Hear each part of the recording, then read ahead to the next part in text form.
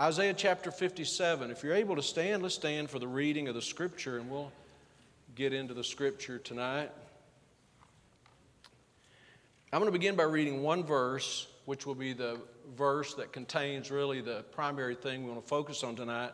But then we're going to back up and look at a number of passages, including some more from the 57th chapter. But let's look at verse 15, and we'll just start there. Isaiah 57 and verse 15. For thus saith the high and lofty one that inhabiteth eternity, whose name is holy. I dwell in the high and holy place with him also that is of a contrite and humble spirit, to revive the spirit of the humble and to revive the heart of the contrite ones. Now, Israel, as you know, if you know much about the Bible, was almost always in a state of needing to be revived. They had this tendency, like sometimes we do, to get really fired up for a while and then get kind of negligent for a while, and we see that throughout their history. But we also see that same thing about the need for revival in the New Testament, individuals and churches. Notice it says in verse 15, to revive the spirit of the humble and to revive the heart of the contrite ones. So we're going to look at this passage together and think about personal revival. Let's pray, okay? Our Father, as we pray tonight, we thank you, first of all, for our missionaries that are faithfully serving you in so many different places in the world, missionaries that we know and appreciate and respect and love, and that we as a church have been able to partner with. We thank you for each one of them. We pray for them. We pray especially for the Gossmeyer family. We ask you, Lord, that you'd strengthen them and encourage them, and we know that they're in a place that desperately needs revival, a place, the United Kingdom, that has seen great moves of God in the past, but have, as a nation anyway, as the most part, numerous countries have turned away from you. So bless them, encourage them, give them fruit for their labor. Lord, I'm excited that they're seeing progress in the work, and we pray you'd continue to bless them. We pray that you'd bless tonight as we study your word. Lord, we pray that you just help us to have open, receptive hearts, and that God just speak to us and work in our hearts. And we pray for that in Jesus' name. Amen. You may be seated. So let's just think first of all about what we're reading here in the book of Isaiah. We'll make an application for ourselves. But this is a message really from God through the prophet Isaiah concerning their relationship with God. Now, if you back up just to the first part, I just want to point out a few verses that kind of help us appreciate what's taking place. In verse 1, for instance, of chapter 57, we see some things about the condition of the people. It says, the righteous perisheth, and no man layeth it to heart. And merciful men are taken away. In verse 3, he basically refers to what they are doing as spiritual apostasy, adultery, spiritual adultery, unfaithfulness. Verse 3, but draw near hither, ye sons of the sorceress, the seed of the adulterer and the whore. This is strong language. Last part of verse 4, are you not children of transgression, a seed of falsehood? Verse 5, he says, inflaming yourselves with idols under every green tree. The Old Testament often uses that phrase, under every green tree, because God intended for them to worship in a specific place, not anywhere they took a liking to. And yet they had this tendency, like they worshiped idols and they worshiped in many places. And then he says in verse 5, such a tragic testimony, slaying the children in the valleys and under the cliffs of the rocks. One of the Canaanite gods was Molech. And one of the things that they were notorious for was offering their own children in sacrifices to their false idols. And here God's people are being drawn into that very same thing. And so this is the context of chapter 57. This is what's taking place, and God is using Isaiah to rebuke them for their idolatry. Verse 13, let's just skip over there to verse 13. It says, when thou criest, when you cry out, let thy companies deliver thee. In other words, when you cry out, just let your false gods and those who associate with them deliver thee. But the wind shall carry them all away. Vanity shall take them. So you can cry out to your false gods and they won't help. But then in verse 13, there's a distinct transition. Look at where he says, but, in verse 13. But he that putteth his trust in me. In contrast to all this idol worship and trusting in false gods, but he that putteth his trust in me shall possess the land and shall inherit my holy mountain, and shall say, he that trusts in me, and he'll say this, cast you up, prepare the way, take up the stumbling block out of the way of my people. In other words, remove everything that stands in the way of God's people. So God's rebuking them for their false worship. He's rebuking them for their lack of devotion to Him and their devotion to false gods and false idols. And with that is a stage, a platform. Verse 15, let's read this again. For thus saith the high and lofty one that inhabiteth eternity, whose name is holy. I dwell in the high and holy place with him also that is of a contrite and humble spirit, to revive the spirit of the humble and to revive the heart of the contrite ones. So what he's telling them is all these other ways of worship, all these other directions you can go are not going to fulfill you. But he says those that trust in me are going to experience my blessing. And of course, when we read this, we see that it pertains to Israel. It's pertaining to their time of disobedience to God. But it's not just pertains to Israel, because it's really a message about God. It's a message about God's character. When he says in verse 15, for thus saith the high and lofty one that inhabiteth eternity, whose name is holy, I dwell in the high and holy place. It's just a reminder about how God is and who God is. God is not who we imagine him to be. God is who he is and who he declares to be. And in this context, we have really a great promise of God's mercy in the last part of verse 57, and that is that he could revive people. He could revive people who've gotten away from him. He can revive people who've turned against him. And it's a message about those he revives. And so let's just look at this verse 15, thinking not only about the Jewish people, but about ourselves. And remember, just a remembrance of a couple of things. The first one is this. Notice where revival comes from. Look at verse 15. I dwell in the high and holy place with him that is of a contrite and humble spirit, to revive the spirit of the humble and to revive the heart of the contrite ones. So who is it that revives people? It's God that does that. I mean, we could schedule a meeting and say we're going to have a revival meeting. And revival meetings are good, and preaching is good, and singing is good, and praying is good, and fellowship is good. But none of us can really revive the heart of another person. As a matter of fact, we can't even revive our own heart. And there's a lot in this passage about revival that I think is important. But anyway, it's God that revives hearts. And so we ought to remember that. God's the one that does the reviving. And also, where does revival take place? Revival does not really take place in our emotions. It's not about a feeling. There are two words in this passage that talk about where revival takes place. And one of them, if you look in verse 15, it says, to revive the spirit of the humble and to revive the heart of the contrite ones.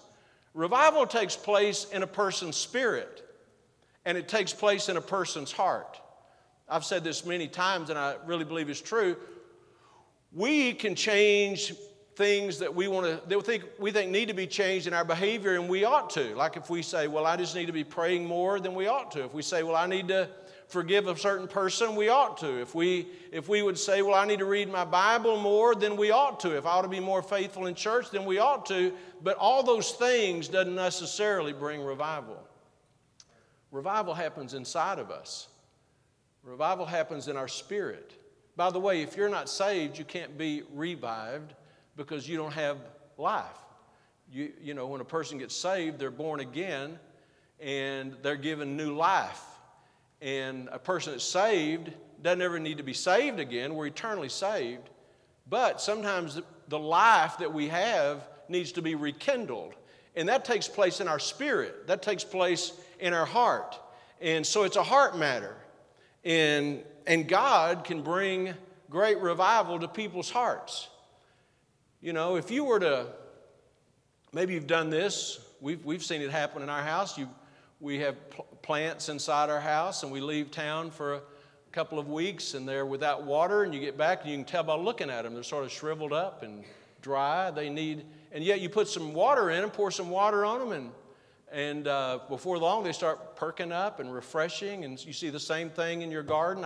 Driving home from the office today, I saw people watering their grass. They don't normally do that because most of us don't really want our grass to grow too much, but they're doing that to try to keep it alive. They're trying to revive it. Well, the same thing happens in people, you know, that we need renewal every once in a while. We need spiritual revival. And what it does, it doesn't just make us better Bible students. It restores vitality and spiritual life to us. It renews our love for God. It renews our love for the things of God, our love for others, our love for the Bible. You know, God intends for His people, we make a strong declaration that there's a world of difference between just being religious and being a Christian, a Bible-believing Christian. And religion is just something we do. So a lot of people are religious in their own way and may not even have life. But we don't just go through the motions. We're not robots. We ought to have a love for God, a love for the things of God, a love for the Word of God, a desire to grow in grace. And so where does this revival take place? It takes place in a person's heart. And it comes from God. And if you've ever found yourself, and most of us, I think, who've been saved any length of time, you found yourself in a place where I'm not talking about doubting your salvation, but you just realize, I just really need for God to do something in my heart. I need revival in my heart. I don't have the love that I used to have, that I once had for the things of God. And you can't make that happen. But God can do that. God can revive our hearts, And if you look in any place in the Bible where it talks about that, I was thinking about the book of Hosea. And Hosea had a similar message, but this is what Hosea said: break up the fallow ground and sow to yourselves in righteousness. And that's talking about the breaking up the ground of your heart that needs to be broken up. And that's the same thing we see in the parable of the sower. When Jesus gave us this great parable about someone who sowed seed, and some of them fell by the wayside, and the fowls of the air snatched them up, and some fell on rocky soil, and they sprung up temporarily, but then it just faded away, and they went back to the way they were. And some fell among thorns. And Jesus said that is a parable about the cares of this world and the deceitfulness of riches. And the seed is the Word of God. It falls among thorns, and it doesn't produce any fruit. It chokes it out. But then he talks about this good seed that fell on a prepared heart, good soil. Luke calls it an honest heart, an honest and good heart. And when that seed falls on the heart that's prepared, it brings forth fruit. And that's really what revival is about. And so we're talking about the condition of the heart. And you say, well, how could we expect for God to do a work in our hearts that was meaningful and refreshing spiritually? And I think the main thing we can do is look at that condition of our heart. Ask and prepare the heart for the seed of the Word of God. Revival is the work of God in a believer's heart. Now that's what Israel needed, and that's what we need. And the two words I want to draw attention to in verse 15, not only the two words about the place of revival, the spirit and the heart, but the two words that describe, according to God's own word, that describe the heart that God revives. In verse 15 it says, God is speaking, I dwell in the high and holy place with him that is of a contrite and humble spirit, to revive the spirit of the humble and to revive the heart of the contrite ones. Now, those two words describe contrite and humble. Those two words describe the heart that God revives. The humble heart and the contrite heart. We're going to talk a little bit tonight about what those two things mean. But notice he didn't say, I revive the person who knows the most Bible, or I revive the person who's most faithful in church, or I revive the person who spends the most hours working at church. And all those things are well and good, but that's not who he revives. He revives the heart of the humble, and he revives the heart of the contrite. And we know what humility is. Humility basically is the opposite of pride. It means to be, the word means to be low. Not below, B-E-L-O-W, but to be low, L-O-W, to be low, and as opposed to being lifted up. The language is used in the Old Testament. I think we heard a message about Hezekiah and Manasseh Sunday morning, but one of the things it said about King Hezekiah was his heart was lifted up. It's what it said about King Uzziah. As long as he sought the Lord, God made him to prosper, but when he began to prosper, his heart was lifted up. That means he became prideful. He became self-reliant. And that's the opposite of what humility is. As I was thinking about this message today, I was thinking about a conversation I had, it's been years ago, with a man that I've really only had one lengthy conversation with, and I haven't been in his presence since then. But he was a man that was fairly well known, and I met him at a place, and we talked together and talked about spiritual things. And so after that, I sent him an email some days after that and just said, it was good to meet you, appreciate what you're doing, whatever. And he sent me back an email, and he said a few words, then he said this, stay low. And that's an interesting thing. That's an interesting word to say to somebody when they walk away, stay low. But you know what he meant? He meant what this is. Stay low. Don't let yourself be lifted up. What heart does God revive? It doesn't say you have to be a certain age, but it does say this, you have to be humble. God revives the heart of the humble. And this is really one of the great temptations in life, is to be prideful. And prideful is not just thinking that I'm really something. Prideful is to think that I'm anything. Prideful is to go through life thinking I can just make my own decisions and God's going to bless it and I can decide for myself. You know what that is? That's just pride. God didn't want us to make all our own. He wants to lead us. He wants to guide us. He wants to help us. So there is no, just think about that as we look at this verse again, verse 15. He says, For thus saith the high and lofty one that inhabiteth eternity, whose name is holy, I dwell in the high and holy place with him that is of a contrite and humble spirit. You know, there's no pride in the presence of God. He dwells with those that are humble. That's what got Lucifer kicked out of heaven, was his pride. He just thought he was something special. So what kind of heart is God looking for? He's looking for a humble heart, a humble spirit. And then look at, again in verse 15, to revive the spirit of the humble and to revive the heart of the contrite ones. Now, what does that word contrite mean? You're probably not as familiar with it as you are humble, but contrition or being contrite means really to be broken, to be crushed. It means that a person is helpless. They're destitute. They're desperate. And there are many other verses in the Bible that talk about this. We're going to keep coming back to Isaiah 57, but look with me to Psalm for just a moment. A couple of places in Psalm. One, Psalm 34. Psalm 34 in verse 18. Psalm 34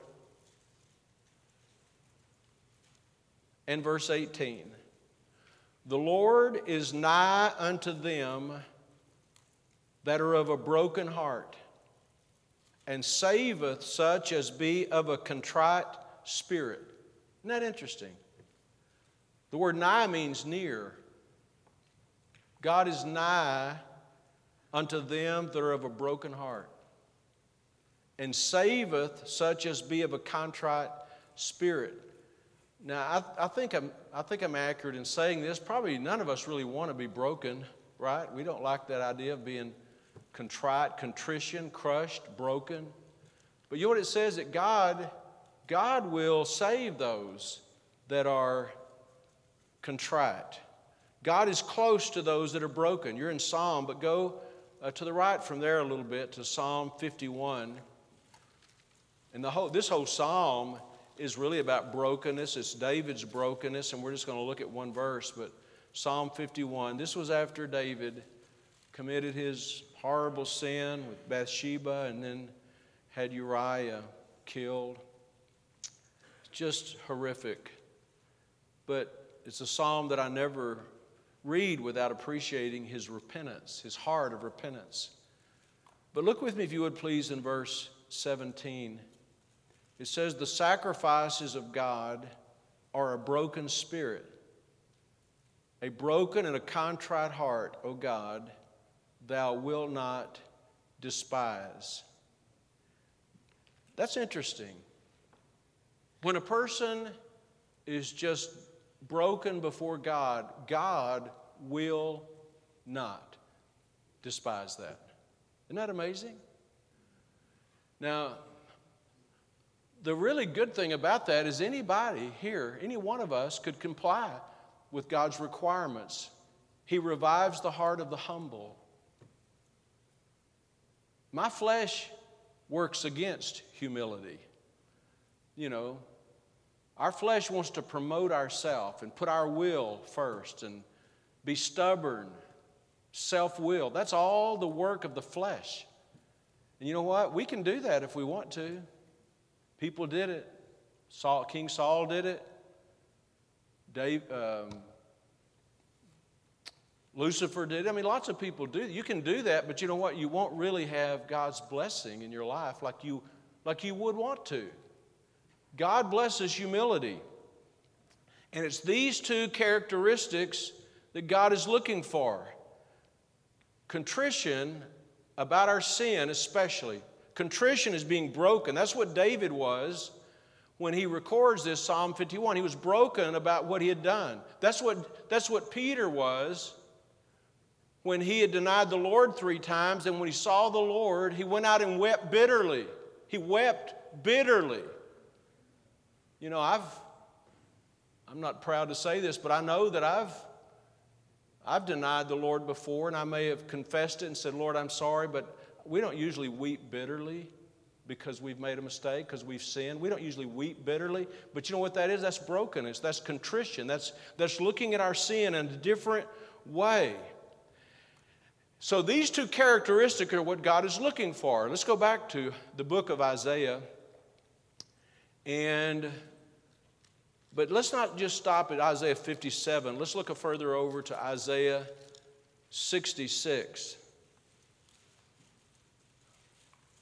Let's just, you know, if God says something one time, it's powerful. If he says it 2 times, it just adds more power to it. If he says it 3 times, but here we see even another example in Isaiah 66 and verse 1. Thus saith the Lord, the heaven is my throne, and the earth is my footstool. Where is the house that you build unto me, and where is the place of my rest? God is just simply declaring that he is eternal. He's omnipresent. He's omniscient.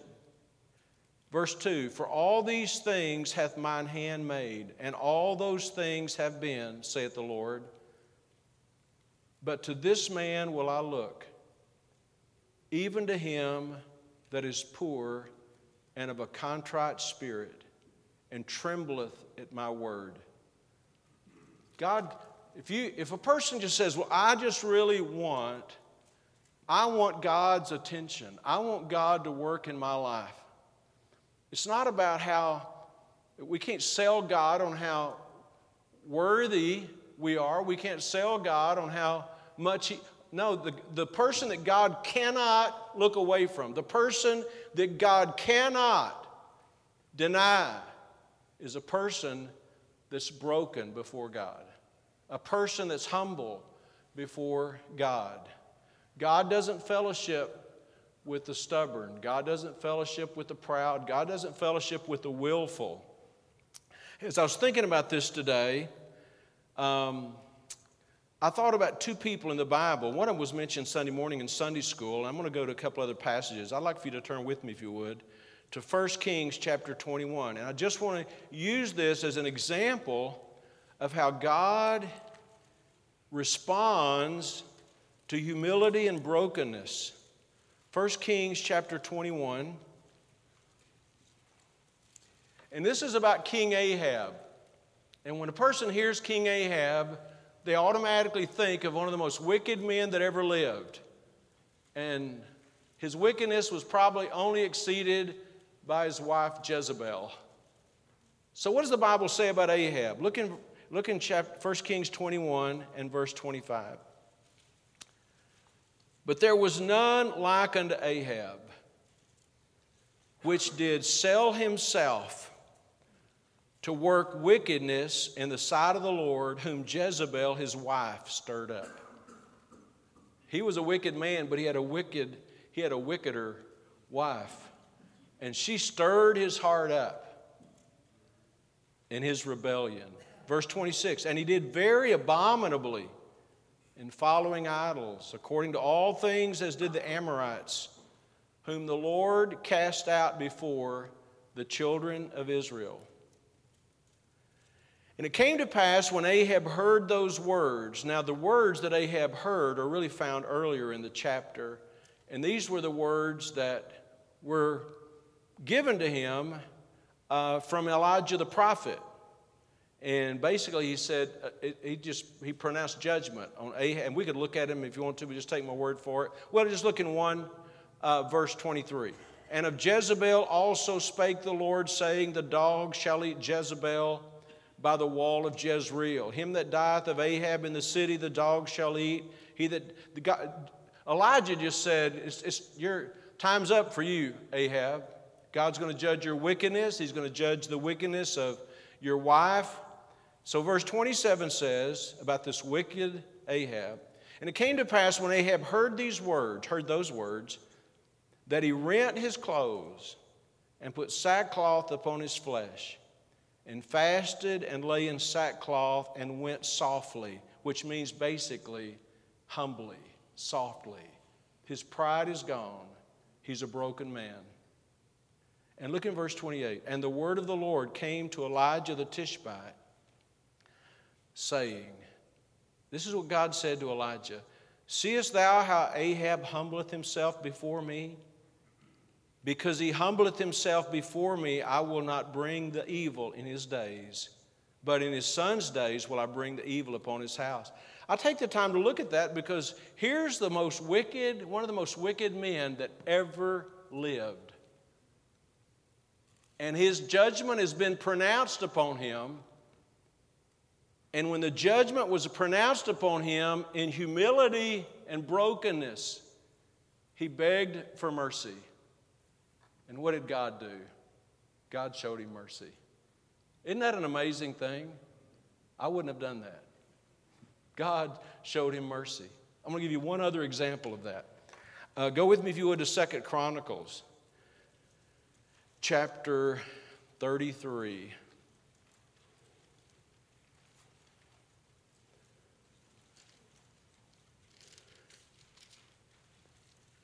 This is about Hezekiah's son, Manasseh. Manasseh was a good king. We heard this in Sunday school Sunday morning. Hezekiah was a good king. Manasseh was not. 2 Chronicles 33. All this first part of the chapter 33, was just about Manasseh's wickedness. Look in verse 9. 2 Chronicles 33:9. So Manasseh made Judah, that's God's people, and the inhabitants of Jerusalem to err, to err. And to, notice this, and to do worse than the heathen. Here's a king, a descendant of Hezekiah, King Manasseh, who caused God's people to do worse than the heathen whom the Lord had destroyed before the children of Israel. And that's pretty serious stuff. And the Lord spake to Manasseh and to his people, but they would not hearken. They would not turn to God. They would not. And verse 11, God brought judgment upon them. But look in verse 12. And when he, talking about Manasseh, was in affliction, he besought the Lord his God and humbled himself greatly before the God of his fathers and prayed unto him, prayed to God, this wicked Manasseh, and he was entreated of him. God was entreated of him and heard his supplication and brought him again to Jerusalem into his kingdom. Then Manasseh knew that the Lord, he was God. And if to read the rest of this, look in verse 15. He took away the strange gods and the idol out of the house of the Lord and all the altars he had built. Verse 16, he repaired the altar of the Lord. Now, again, here's another example of someone that was not just a bad person, not just a wicked person, not just an evil person, but a person who the Bible says caused God's people to become even more evil than the heathen were. And yet, when he understood the judgment that was coming to him, he repented. And God worked in his life. That's an amazing thing to me. Here's one of the lessons I get out of this. Keep in mind, what heart does God revive? It's the heart of the humble, the heart of the contrite ones. You know, there's something worse than sinning. And this is what it is. Not being sorrowful when we sin. Not having any remorse. And that's any sin. Whether it's the sin of bitterness, the sin of evil speaking, the sin of lust, the sin of greed. Whatever it is, any form of disobedience, when we sin and we just keep on going on like it's nothing, that's horrible. You know, no wonder there's no revival. Where's the brokenness? That's what God's looking for. God's looking for humility. God's looking for brokenness. And wouldn't it be a horrible testimony if someone as evil as Ahab and someone as wicked as Manasseh got God's attention more than we would get God's attention? You say, that's not possible. It is possible. It is possible. What heart does God revive? The humble and the contrite ones. You know, we should all be willing to see where we're wrong. And I'll be the first to admit, and I won't, you have to own up to what you want to own up to. But it's not always easy to recognize when we're wrong. Now, it's easy to recognize when other people are wrong, but it's not always easy to recognize when we're wrong. When our attitude's wrong, when our obedience is not what it should be. So it's a good thing to recognize when you're wrong, but something's even more rare than someone being willing to see where they're wrong, and that's to feel about their sin the way we ought to feel about it. And I'm not saying that we ought to,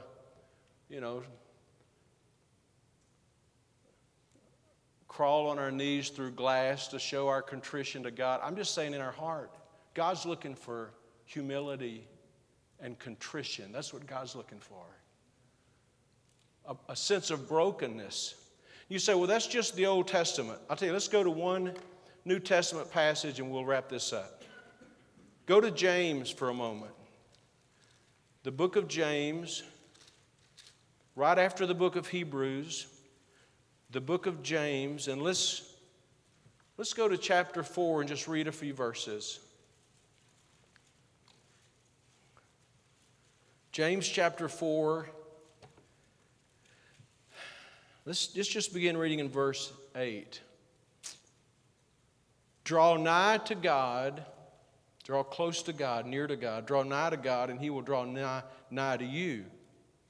Cleanse your hands, you sinners, and purify your hearts, you double-minded. Be afflicted, and mourn, and weep. Let your laughter be turned to mourning, and your joy to heaviness. Humble yourselves in the sight of the Lord, and He shall lift you up. That's an interesting passage of Scripture. You know, I like to be happy. I like to laugh. Don't you? I just like it. And I like to laugh in church. I like to come to church. I think we ought to rejoice in the Lord. The Bible tells us that. We ought to rejoice in the Lord. We ought to come before God's presence with rejoicing. Please hear me. That's all true and right. But there's a time, according to what this says, when our laughter should be turned into mourning. Why? Why should we be unhappy? About the very thing that God was saying. Because we see ourselves. God is high and holy and lifted up and exalted, and we see ourselves. And we see ourselves as we really are before holy God. And who does God let come nigh unto Him? Who does God fellowship with? Who does God dwell with? Those who have a humble spirit, a humble heart, and those who are given to brokenness and contrition. And I think if we would really be honest sometimes, we can go for days, maybe even weeks, maybe even months, and never really grieve over sin. And I don't think God has forgiven us of our sins. We thank God for His forgiveness. We thank God for His mercy. But this book of James was written to believers. You say, well, I'm saved. I don't ever have to be sorry for my sin. James said sometimes we need to turn our rejoicing, turn our laughter into mourning and our joy to heaviness. Why? Because God wants us to take our sin seriously. I don't think we need to spend a lot of time sitting around just dwelling on figuring out how. I know I must have sin somewhere. Surely if I think long enough, I can figure out some sin in my life. I don't think most of us need to do that. I think we pretty well can see sometimes. But you know what? The problem is not, first of all, we can't see it sometimes. We're so blinded, we can't even see where we're wrong. But if we look into the Word of God, He can show us where we're wrong. But even if we see we're wrong, we're not really too sorrowful about it.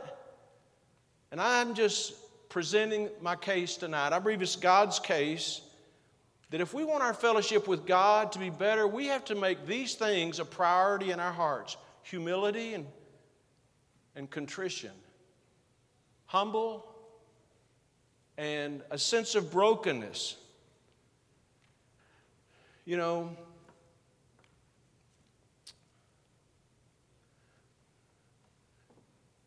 despite what children may think, a Band-Aid cannot heal a wound. They may think it does, but it really doesn't. And putting a Band-Aid on spiritual problems doesn't heal them. Real healing comes when we're honest and confess it to God.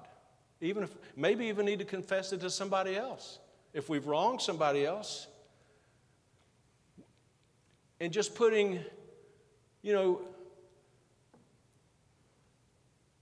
just putting a spiritual Band-Aid on problems just sort of masks the problems. You know where spiritual healing really comes from? It comes from repentance. It comes from humility and brokenness. Just being transparent and honest and sincere before God. You know, obviously I'm preaching this because we're moving into a revival meeting on Sunday, and I just want us to understand where revival comes from. It comes from God.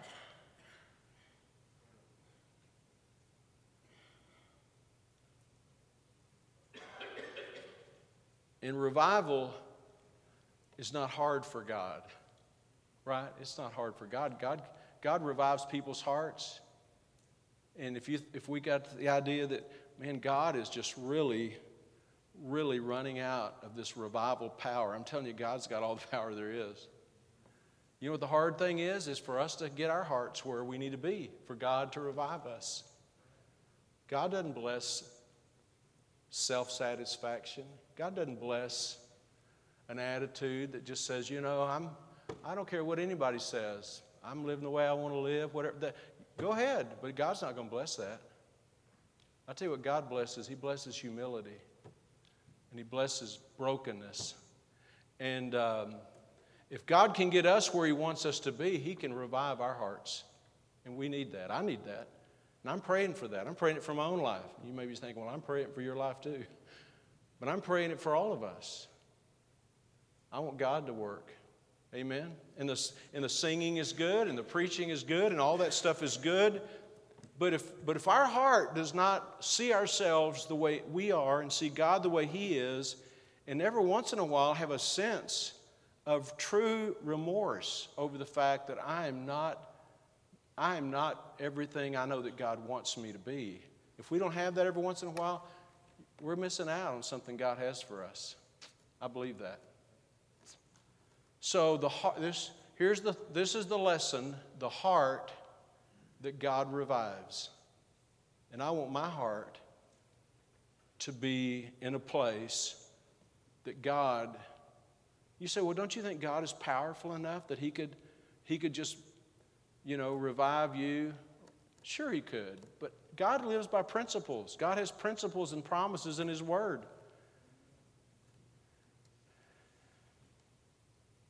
And if the seed is going out and there's 4 different kinds of soil, the wayside, the rocky soil, the cluttered briars and thorns soil, or the good soil, and that seed's going out, I want my heart to be the good soil. Don't you? Amen. Let's bow our heads together tonight for prayer. I want to encourage you tonight to just think about this. Think about your own life. Think about your own spiritual condition, your own heart. If God revives the heart of the humble, the spirit of the humble, the heart of the contrite person, the broken person, if God revives those kind of hearts, is that the kind of heart that I have before God?